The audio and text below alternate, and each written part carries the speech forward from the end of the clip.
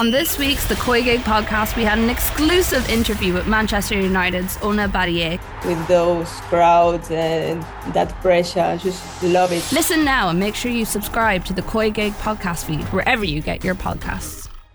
The Football Show on Off the Ball. With Sky. All the football you love in one place. Across Sky Sports, BT Sport and Premier Sports. This is News Talk. I'm prepared to do anything I can to play for my country again. Do it then. What about your start to the game? It wasn't bad, was it? Why should an honest answer be a mistake? How can a modern day manager not have a mobile phone? Why should he? Now, welcome along Football Show. Dan McDonnell of the Irish Independent has graced us with his presence. Daniel, hello. Joe, pleasure to be here. Let's start with some good news for Irish football. You do like a moan when it comes to Irish football. I didn't know what we were going to talk about today, so I'm completely in the dark here about where you're going to go with this. Wouldn't get your hopes up. Right, okay. That's a good sell, Joe. Good news to start with. Irish under-17s. There is a bandwagon leaving the station this Saturday. So they lost 5-1 to Poland, and most of us looking on from afar thought, that's okay. You know, they're the youngest team at the championship, and not everything in life goes to plan. Hopefully it doesn't turn into 3 bad results, but then 3-0 win against Wales, and last night 4-2 win against Hungary, and suddenly they find themselves in a European Championship quarter-final. They're into the last 8, most likely against Spain, but most certainly on Saturday. Colin O'Brien called it a very mature performance, not least given they are the youngest squad at the Championship. So this is all very impressive. Much needed good news. It is, yeah. I mean, it is a funny one, this, because there is always an extreme of reaction to like good results and bad results. You know, like bad, it's like, you know, this whole national underage league system, I'm not sure if we're as competitive as we used to be. And then, you know, good, it's everything we've done the last 5 years has been brilliant, you know. And really the truth always lies somewhere in between. I've probably been writing about this today and just generally. Look, what our teams are doing at that level and all underage levels is incredibly impressive, and it does sort of pay tribute to the quality of the coaches, both within the FAI set up in the camp, and also the coaches that work with them all on a daily basis. Because I think Colin O'Brien said it, like, by no metrics should Ireland be competing at this level. If you, and of course, you know, we love sport because there's unpredictability with it, but Ireland are actually consistently qualifying for tournaments around this level, and yet like our football infrastructure is deplorable. Like it's horrendous. Like, you know, there was a UEFA report released last week. I was looking at it, youth facilities landscape or some term, and it was the first time that they'd ever looked at the 55 member nations in UEFA and looked at the top flight clubs in each country and the number, just, you know, under a variety of headings. You know, what's the average budget? What's the average number of staff? You know, what's the average number of pitches used? And just various things, like an audit, I suppose, in effect. And again, in all these things, like you just see the Irish flag. And we are down there with like the minnows that if Ireland draw them in a qualifying tournament, you're talking about, well, we need to run up a cricket score against these. And in fact, you look at like Baltic nations and Estonia and places like that, and they're actually miles ahead of us in terms of what they're doing at underage, in terms of full-time employment and staffing. And yet we still expect to compete.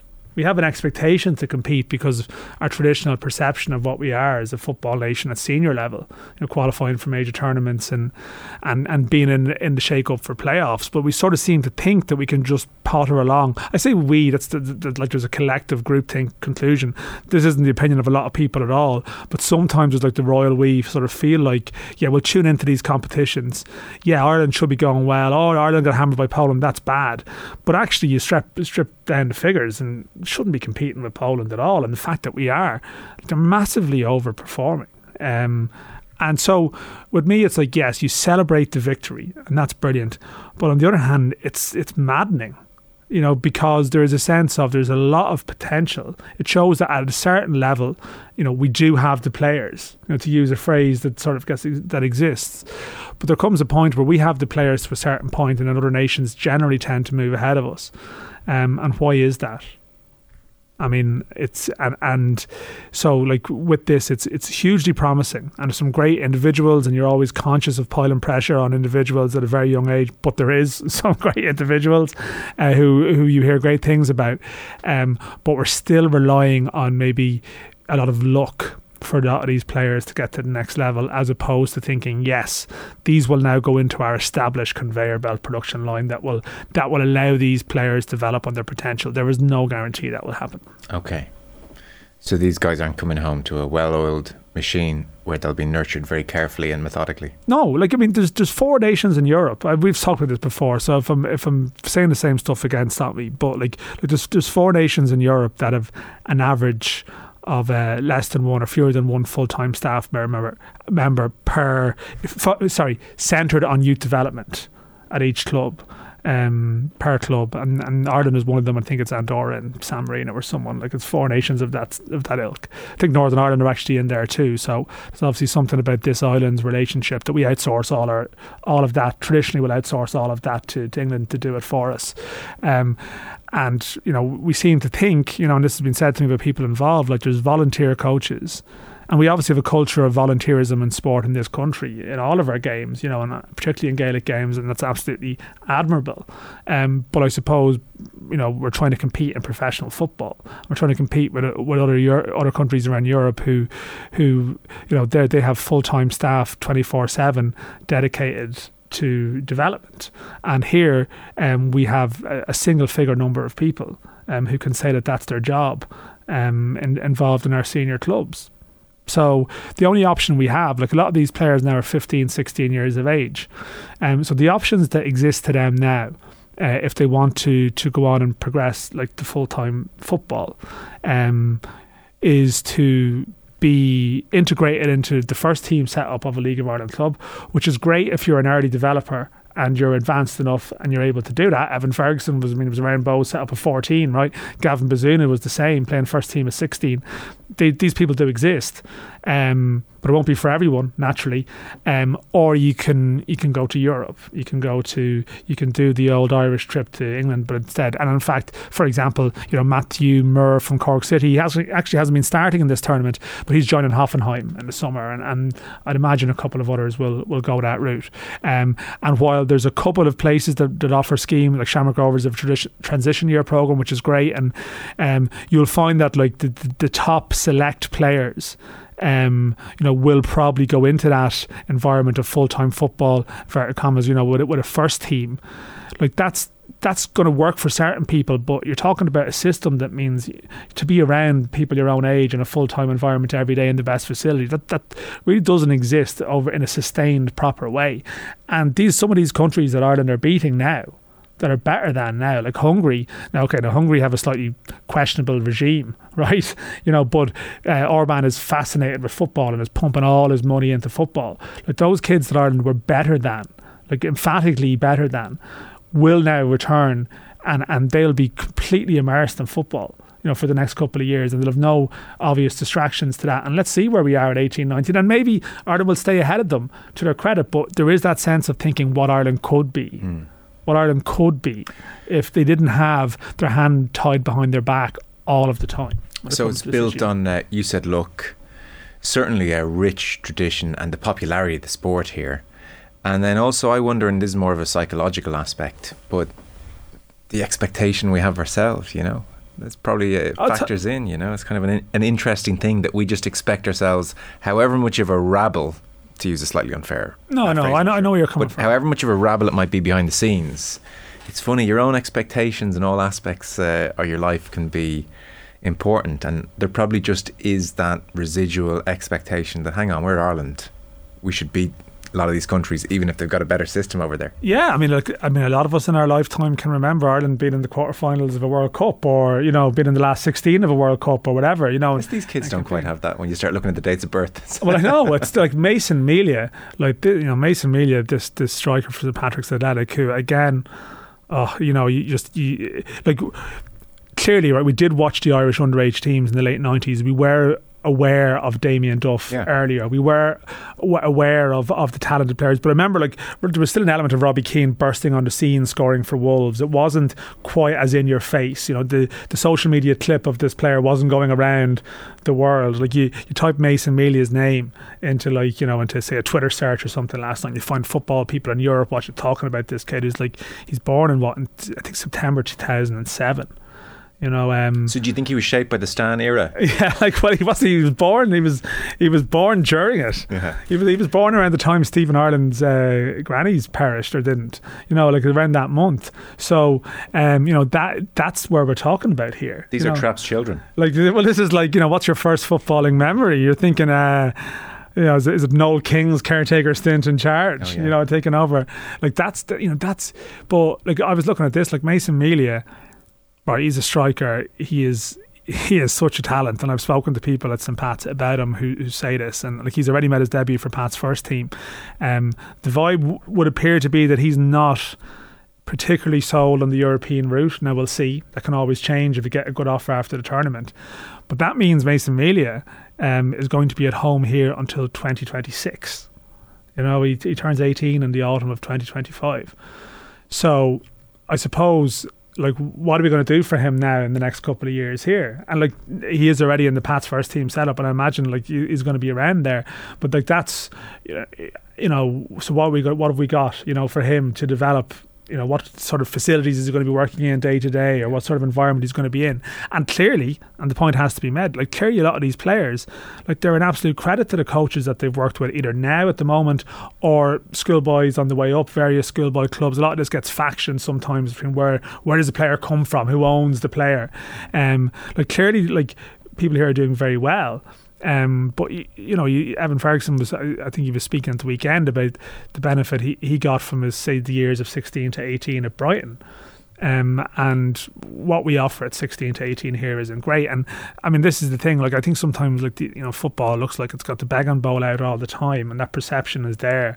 But you look at this UEFA report last week, you know, and you see the comparative around Europe of like similar nations, you know, and there's a decent percentage of funding, and a lot of them, like there's state funding, there's government funding, you know, it goes into football, youth budgets, education, there's a whole piece. I see the FAI had some TDs or senators touring the facilities last night, and they are about to release a plan looking for infrastructural support and for money. But like, I suppose the case is there to be made. Like, you know, you see we've had all this stuff at racing recently, betting tax and all of that, and actually one of the justifications that would be offered is that racing is competing with other jurisdictions where there's state funding. You know, football is competing with that as well too, and it's entitled to fight its case, and the team is representative of a new Ireland as well too, which is another factor we have to.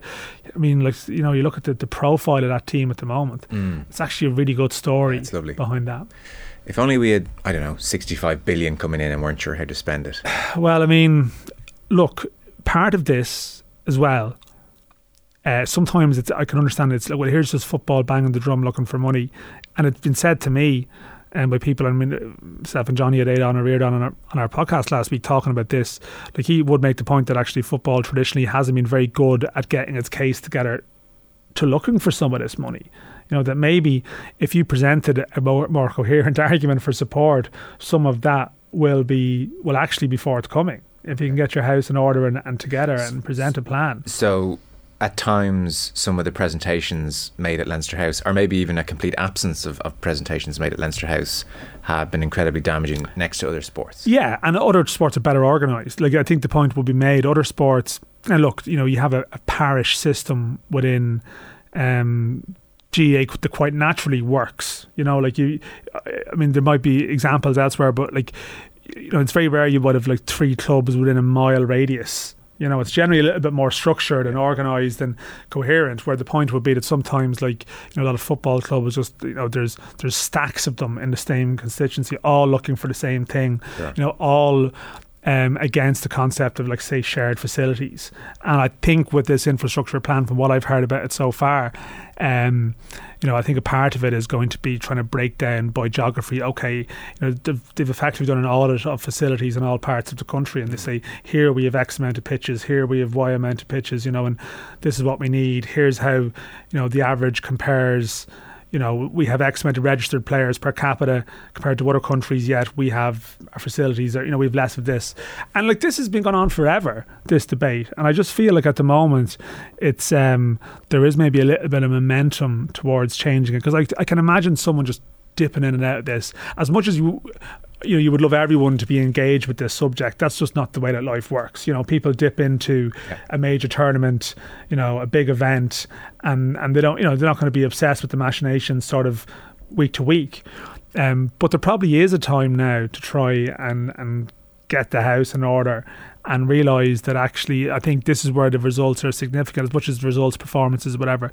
Like, there is potential there. So, like, can we try and do a little bit more with it, and not just rely on other people to do it for us? A quick last point with regard to this current squad: are these players all at League of Ireland clubs? Are some at GDSL clubs and more localised clubs? What percentage of them are in first team in League of Ireland? Yeah, so 18 out of the 20 are League of Ireland clubs. All the Irish-based players are League of Ireland clubs. There's the two who aren't are not born in Ireland. Would that have been the case 10 years ago? No. This is the change to the National League. This is the change, before our eyes. This is the change. Now, like 10 years ago, say at this level, you might have had a team where they'd all be at Belvedere. Well, some were at, and some might have been at the UK already, depending on their age. At their age, these are almost the first generation who are League of Ireland through their teenage years. Yeah, we're getting there. Although, like, again, I suppose a few of them, and I think this will continue to be the case. Like, a lot of them would have been at schoolboy clubs at 9, 10, 11, 12. But there's a mixed bag of stories there. But yeah, no, they are all. Like, there is no doubt that in the future, like at 15, by the age of 14, 15, 16, all the best players in the country will be at League of Ireland clubs. That's a certainty. How many in the first team? First team, you see, Mason Amelia has played for Pats. The goalkeeper has been involved with Waterford, Jason Healy, and there's one or two others have been around squads, but they are very young. Like, this is the thing. Ireland have more 15-year-olds in their squad. And Stephen Finn, ex-FEI employee, in fairness, give him credit for this stat. Ireland have more 15-year-olds in their squad than the rest of the nations competing in this tournament combined. Like, primarily, most kids in this tournament are 16. They're born in 2006, but Ireland have more 2007 players born than the rest of the teams in the competition combined. So, like, this is a young team. And the fact that someone like Mason Amelia is already around the St. Pat's first team squad and playing, he's brought off the bench in the last game, and not just for, like, fun, Just laughing to myself. Imagine telling these guys about Italian 90. Yeah, it's like, well, yeah, like, my dad is aware of it, you know what I mean? Because it's like, Mason Amelia is Clive Clark's nephew. Clive Clark, he would have played under Roy Keane. Do you remember Clive Clark had the heart episode in the dressing room at one time, and quite a remarkable Roy Keane comment. But again, another person from a football family, not dissimilar to like Evan Ferguson and Nathan Collins, and a lot of these people have a bit of a football influence with them. So what's Italian 90 from 08? 18 years. Yeah, 17 years if you're born in 2007. So yeah. Everybody listening, pick your own birth date, subtract 17 years, and God, your knowledge of that football era. Yeah, it's like, well, I'm thinking 1965 for me then. Yeah. The 66 World Cup, of course. Well, I mean, we did hear a lot about it. That's true. Like, Euro 96 helped us to gain a lot more knowledge of football. That one blows my mind when you think, as a brief diversion, but in 96, when they were talking, so I would have been, 9 or 10 or whatever, and they were talking about 66. But like, that's, no one remembers that. Yeah. And now when you understand what 30 years ago is, I know, it is a living memory. It is frightening, yeah. It's totally changed how I remember 96 and people talking about 66. Well, you think about now, like 1990, so the next major tournament, right, 2024, is like, it's 34 years on from Italia 90. So it's like an Italia 90 talking about 1956. Or USA 94 is the perfect 96 back to 66. Yeah. So like if Ireland had won USA 94 and at the next tournament people were, mentioning it, I now wouldn't be thinking, why would you? Yeah, but think about it, like all those English people that were still going on about 1966 and 1996 were well within their rights. Well within their rights. But we're still Packy Bonner's birthday. I think today naturally the clip goes up. Yeah. You had Cascarino on this week. Yeah. Very naturally. Yeah. In our mind's eye, it's fresh. But then, if 20-year-olds are sitting around having a chat, sometimes it can all be a reflection of your own peer group. No, it's true. You see life through that prism and our experiences. If the 20-year-olds sitting around going, I know. But the 10-year-old me in 96 has reevaluated things. That's all I'm saying. Oh, yeah. If you only had that perspective. I know. 10-year-old Molloy just... What he lacked at the time was perspective. Perspective. Was the main thing he lacked. Yeah. I did... I saw a couple of weeks ago, I think, Johnny Sexton put up like an Instagram reel, and it was along the lines of I'd just like to take the opportunity to apologise for all the times my 18-year-old self called 40-year-olds old. Well, it's true. Yeah. But what do you say if, this is the thing, you end up sometimes interviewing lads now, like footballers who are like 17, 18, and it's like the old reference point questions. If you start, when I started off working in the media, quite often it'd be a go-to to an Irish player to talk about, do you remember 94? Or do you remember, if they're a little bit older even, they might remember Italia 90. I mean, now, where do you go? Do you remember... Euro 16, I think. Yeah, Robbie Brady's goal in Lille, maybe. Yeah, that's probably the one. Mason Melia and co were 9 then. That's a perfectly acceptable memory. Yeah, it's a good formative, and not a bad memory either. That's a good memory. But they might be on their phones during the match or something. They saw Wes do his thing against Sweden. Yeah, no, that's true. There's some good reference point memories there. There are. We got to take a short break. I want to talk to you about a couple of things going on away from Irish football as well. The football show, as ever, is with thanks to Sky. Back with Dan McDonnell of the Irish Independent. Just 1 minute. Football on Off the Ball. With Sky. Watch Premier League, Women's Super League, EFL, Scottish Premiership and much more. Live on Sky Sports. You're very welcome back. Dan McDonnell of the Irish Independent is here in studio. So this is the week where Manchester City officially have won the title, where Newcastle have reached Champions League football. It's all just a bit murky. What a strange space, with City more so, I suppose. Is it? And the asterisk hanging over them. It is a strange space. Sorry, space. Because of the charges. Oh, yeah.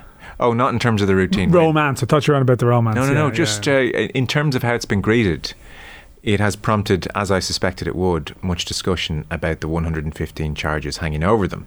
So it's 5-6 for City, akin to Liverpool 78-84 and Manchester United 95-01. Albeit the points total of those two are not even close to what City have managed, even if you adjust for the 2 points a win in the Liverpool era. So we're seeing a glorious football, and yet most of Pep Guardiola's comments post-match at the weekend were about not most of his comments, most of the questions were about the charges. So he was talking about how he will certainly stay on as manager next year. He's contracted to 25. He will certainly stay on as manager until into next year, but he was saying he wants a verdict this afternoon or tomorrow, as soon as possible, please. He referred on Tuesday, yesterday, to this thing taking maybe 2 years. So he's obviously got some inside information. I mean, the great obvious point to make here is when, we touched on this with Jonathan Wilson on Monday, when the charges were made and City denied them, City's statement talked about irrefutable evidence. And yet, if it's so irrefutable and they're so confident, why they haven't packaged it up nicely and fired it over to the Premier League to say, you've got this unprecedented investigation into our club completely wrong. Here is the irrefutable evidence. Now let's just put this away, because I'm sure the Premier League would like not to have their champions operating with this huge cloud hanging over them as well. And yet City haven't done that. And it's such an unsatisfactory space. I don't even know how to talk about their win anymore. I mean, in any other sport, Saracens or Tour de France, and it is akin to doping of a sort, there'd be a real, well, the handbrake is up here. Hang on, we're not proceeding any further until this thing is sorted out. And yet we're in this limbo whereby for the next 2 years minimum, we don't know how to talk about this team. Yeah. It is a mess. And it does seem like there was a month there where maybe focus switched away from it, and then it was more, they beat Madrid, it was like, oh yeah, maybe we should start talking about these charges again. This could be an issue. Yeah, I don't know. I mean, like everyone, well, people are generally aware how the legal systems work in a lot of places and countries, and you see it here. Big storm around the FAI, what's going to happen, and then just it enters the legal world, and we say this could take years, and it does. And it's almost like it's the hope that with people, people's attention spans are a little bit shorter nowadays, and sort of like that story when it broke was huge about City, and now it's just, oh God, it's like whirring away in the background, like to the point where people are fatigued by it. People just become fatigued by the discussion because there's nothing new to say, even though it's no less important. It's like a Brexit thing or a protocol. It's like, the charges, can we just get on with our lives here? And very few people, probably realistically, us included, have an in-depth understanding of the regulations, Manchester City's ledger book, and the vagaries at play. Nobody can have a strong opinion. We can look at City and how they've gone about their business from afar, and we can look at the UEFA charges, which were time barred, and then in a few instances not enough evidence, but in the main time barred. And let's add that City were fined for a lack of cooperation. So we can look at the big picture and we can decide ourselves which way the wind is blowing. But in terms of understanding the minutiae of these charges, what can anyone say really? And that's a big part of the problem. But nobody likes the smell, and everybody wants it sorted out. And I don't know. Akin to Newcastle, do you have a ticker at all times when City are playing their matches under investigation as they score another goal? Well, that's just the question is, we all, right, like in all aspects of our watching of sport, like you have a conflict with yourself. You know what I mean? Like if you start to strip down any sporting endeavour you have, or a lot of sporting endeavours you have to compromise with something. We're talking off air about, say, the golf, whatever, at the weekend, and it's like, well, there's a live golfer winning, and the Saudi money, and the people have the appetite. I mean, like last year, say, when they moved, these golfers were all facing questions about human rights abuses and stuff like that, but comes around to Sunday, none of that's coming up, but it lingers. It's there for some people, it's not for others. And we sort of all go, well, yeah, but it's a good tournament, wasn't it? And there's an element of that with City, and to some extent, and this might sound daft, it almost seems irrelevant whether the charges are proven or not, in the sense of a lot of people have just decided to roll with it. What I'm saying is the alternative is like some kind of collective protest take place. People just decide, rivals decide to we're refusing to fulfill fixtures against this rogue team because we don't know what they stand for, when in reality, of course, at various times in the last decade they've all sided with City at various times when it suited them. It's a bit like today, there's a story about Newcastle shirt sponsorship today. It would appear, great commercial acumen, a Saudi company appears to have come forward. How have they done this? Clearly the marketing team, they got together. They rang various big businesses in Saudi with a few quid to spend, with a good budget, and they said, listen, maybe we could talk. Would you like to come and work with us? And even the coverage of that from people breaking the story is saying it would appear this deal is probably within the remit, just about it within the scope of the third party rules. It's because of course everyone knows Saudi Arabia is just a hub of independent businesses all existing together underneath one family, that it's all about free enterprise. I'd say they've managed to negotiate a good deal, Newcastle. It would appear that they've got a decent deal. It would appear to be in line with other deals signed by other clubs in the region. And this is the whole thing. We can look at the City thing, you step back at it, and there's obviously very specific charges about, manager salaries and very specific things, right? And if they've left themselves open to that, that's obviously daft that they have, if that's proven. But you step back and you look at the ridiculousness of the whole thing, and you see various people who have dug into this.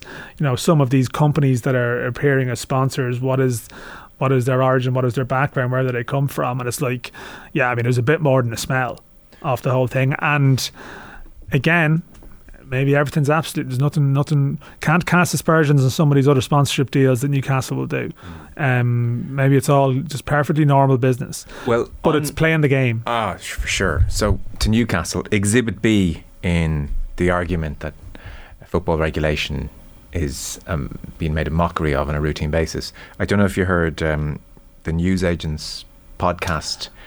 Looked into just even the takeover with Adam Clafton. It's one of those stories, I must admit, it's existed in the background, but I haven't heard the discussion on it. There's great detail, and it's just an insight into, not just, to be fair, because we hold football to an impossible standard in some respects. Not how football works, but just how the world works, which is almost the most dispiriting aspect of the whole thing.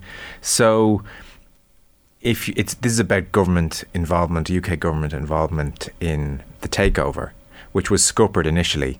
But then a key point to jump in on is when Theresa May was Prime Minister. Heady days for us all. 2018, Theresa May and Saudi Arabia negotiated a deal which was, I think, called the British Saudi Arabian Strategic Council. But in effect, this was a $65 billion trade agreement over the course of a decade, with the PIF pledging £30 billion of investment into Britain between 2018 and 2028. 30 billion is no joke. And so, the reporting at the time of the attempted takeover part 2 was that MBS was texting Boris Johnson. Boris, of course, has denied government had any role in the takeover. We did not interfere at all. That is not how we do our business here, said Boris. And so there's been a Freedom of Information Act, and there are emails now between the Foreign Office in the UK and the British Embassy over in Saudi Arabia in 2020, and the emails were to the extent that the Newcastle takeover is the immediate risk to the relationship between Britain and Saudi Arabia. It is the immediate risk. And so, 30 billion is 30 billion, everyone. Yeah. Let's just proceed and see what can be done here. And so fast forward, and now the PIF own 80% of Newcastle, and there is 30 billion, much needed 30 billion going into the UK. And, that's not to mention the farce of the situation that I mentioned to Kieran Kelly, who was on from the Newcastle Chronicle last night, whereby on the one hand, the powers that be at Newcastle are saying to the Premier League, you have absolute assurances this is not state controlled. It's not. And the Premier League, with great rigour, accept these assurances. And then in a courtroom in California where Live Golf are saying, you can't look at these documents as part of discovery. The Newcastle chairman, Yasser Al-Rumayyan, by the way, involved in both, he's a sitting member of the Saudi government. We're not talking about normal third parties here. You're infringing on the sovereignty of the state. This is not Dan McDonnell you're talking about. This is the Saudi government. So you're just you're looking in for far at the whole thing, and it's just it's one of those things that you step back from it in a documentary that's made in 10-15 years time, but various clips are chopped in and just bald facts there, and it's oh yeah. But you're living it at the moment, so it's you sort of again, the day-to-day news cycle just cranks on, and there's an element of why are you banging on about this? What about it? Loads of people coming to defend their club's honour, and what about them? And and it just goes round in circles to the point where you just end up fighting over it. Yeah, but it's happened. And once this was always the thing, once you have a team at the top of the Premier League that is being funded in the way that it is, and they've been the dominant team of a decade, that sort of that lays out your standards for ownership, really. And Newcastle can come in and rightly point to that and say, and classic language, what about it? Well, I have a problem with us, but what about them? And there you go. You just sleepwalk along. But where does it all end? This is the thing. We always have this debate. You always assume that in some way, is there a point where everyone just says, well, I've had enough of this? You have something like the Super League storm, right? Which, ironically, again, a lot of these super clubs eventually, came together and bowed to the fan pressure. And pundits were up in arms over it, and everyone was horrified. The threat of the integrity of football being challenged, or the Premier League being challenged, or maybe the games wouldn't be they wouldn't be they would be taken off in a different direction. We wouldn't have the traditional ladder that we crave. But with this, no one's going to get sick of watching football. No. What's the people just collectively just turn off and say, well, we've had enough of this. Doesn't matter even in a way anyway, because the Premier League is such a global monster that even if it survived through COVID, it survived through everything. People thought transfer fees might be affected by COVID, and they've gone up. And that is the ultimate exercise in it just exists in a completely different sort of stratosphere to every other strand of football now. Yeah. Yeah, it's all very tricky. And I suspect lots of people in the UK would say, yeah, 30 billion, done. They can have Newcastle. You did the right thing. Oh, yeah. You know? Although, like, I mean, the Tories aspect. get wiped out at the next election, but, like, it doesn't... Not over Newcastle. No. But that doesn't matter. You know, and again, like, what do we do? Like, in 3-4 years' time, what if Man City and Newcastle are playing the best football, going at it every week? How do we feel about that game? Well, you've just taken the last question on all of this out of my mouth, and I do suffer from this sense of, you're talking about this all the time. Stop talking about it. Yeah, that's what you get. I'm annoying myself. No, like a self-imposed almost sense of stop talking about this. But like, it's just all so outrageous on so many fronts. How has it affected how you feel about watching Premier League football? Yeah, but like, I'm not sure if I'm the best person to ask, because that's probably been my feeling towards the Premier League for a while. And again, though, like, but then I'm a hypocrite. Like, we all are to a point. Like, you know, I watch it and I enjoy it. Like, in the last decade or sort of 5-6 years, Man City have always been my favourite team to watch. You know, I love watching Kevin De Bruyne play, like, more above any player, I think, and it's brilliant. But to me, like, I don't have a Premier League club that I sort of support, and I don't care who wins or loses. Yeah. To the point where it's just like, well, this is what it is. I don't personally understand how people could be too invested in it, to the, you know, from the point of view of like feeling that like their voice matters as you know, as spectators from afar. Like, you know what I mean? It is what it is. It's a monster, the Premier League, more than it ever has been in our lifetime. Yeah. Like, on another level. And like, the point is, you know, it's like the global TV rights, you know, worth more, you know, and even the match-going fans can kick up a fuss to a point, but it doesn't matter because it's all around the world. It's being watched and it will survive. So, yeah, like, I mean, I'm just sort of indifferent to a lot of it. Enjoy the football, but know that if anyone sort of came to me and said, well, you're being a complete hypocrite, I'd probably go, yeah, you probably got a point, to be honest. Like, I don't know how you feel, you know, with it.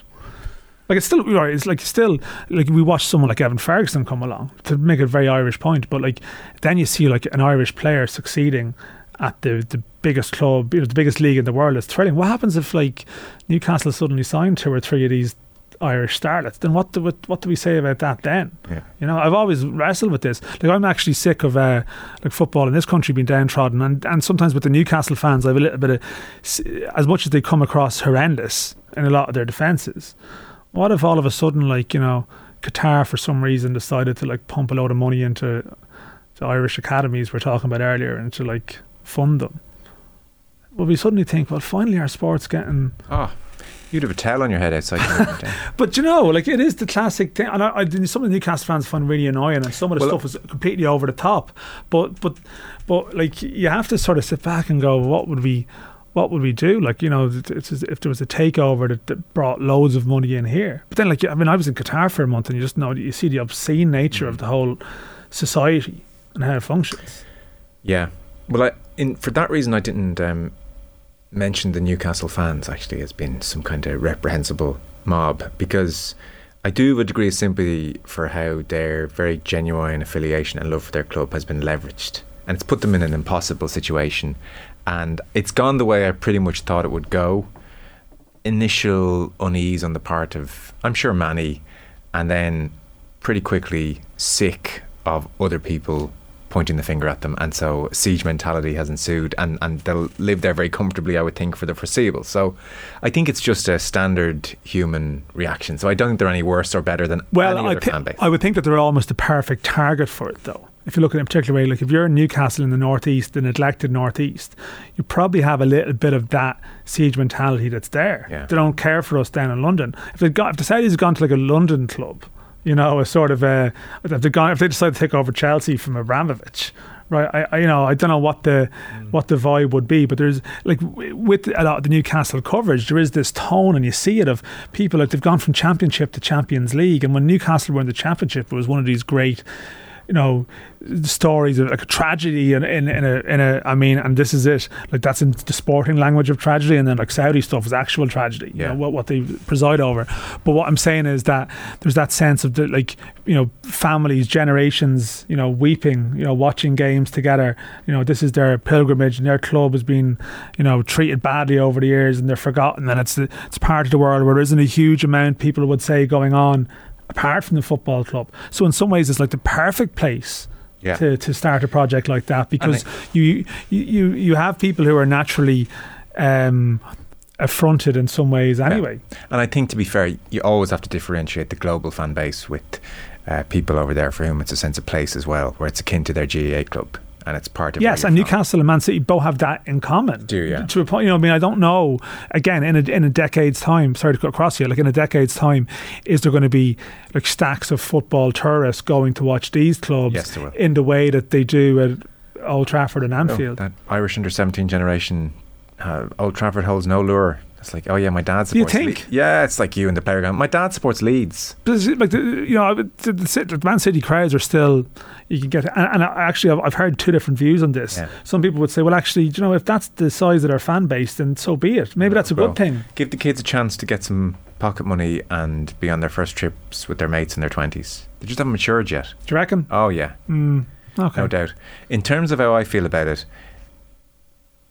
contradictory, I suppose. Because on the one hand, I can't believe how good the football is. Across the board, all 20 teams. Can't believe how technically brilliant all the footballers are, and how innovative the tactics are, and all the best players are here.